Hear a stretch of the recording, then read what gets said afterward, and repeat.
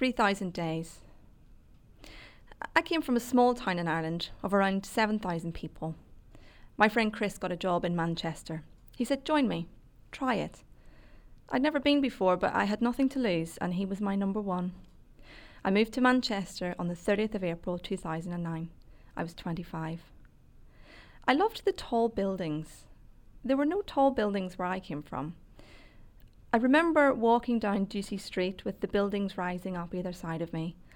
I was in love with the sight of city lights in darkness, thousands of bulbs lifting the night. I got my first real job in Manchester, setting myself on the path of working on and writing for the internet. I started earning properly for the first time. Welcome zeros. Later that year, I met a man. We met on a friend date outside Piccadilly Station. 3 years later, we were married. I was 28. We're still friends. Chris moved on to London, but I stayed here. We learned, we worked, we grew together, me and Manchester. More tall buildings, more restaurants, more people, momentum.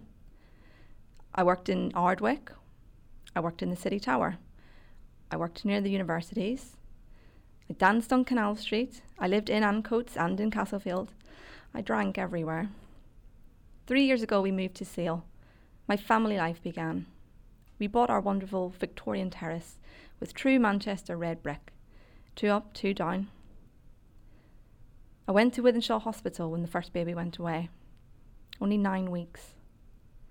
I went to Wythenshawe Hospital when the second baby arrived. Over £9.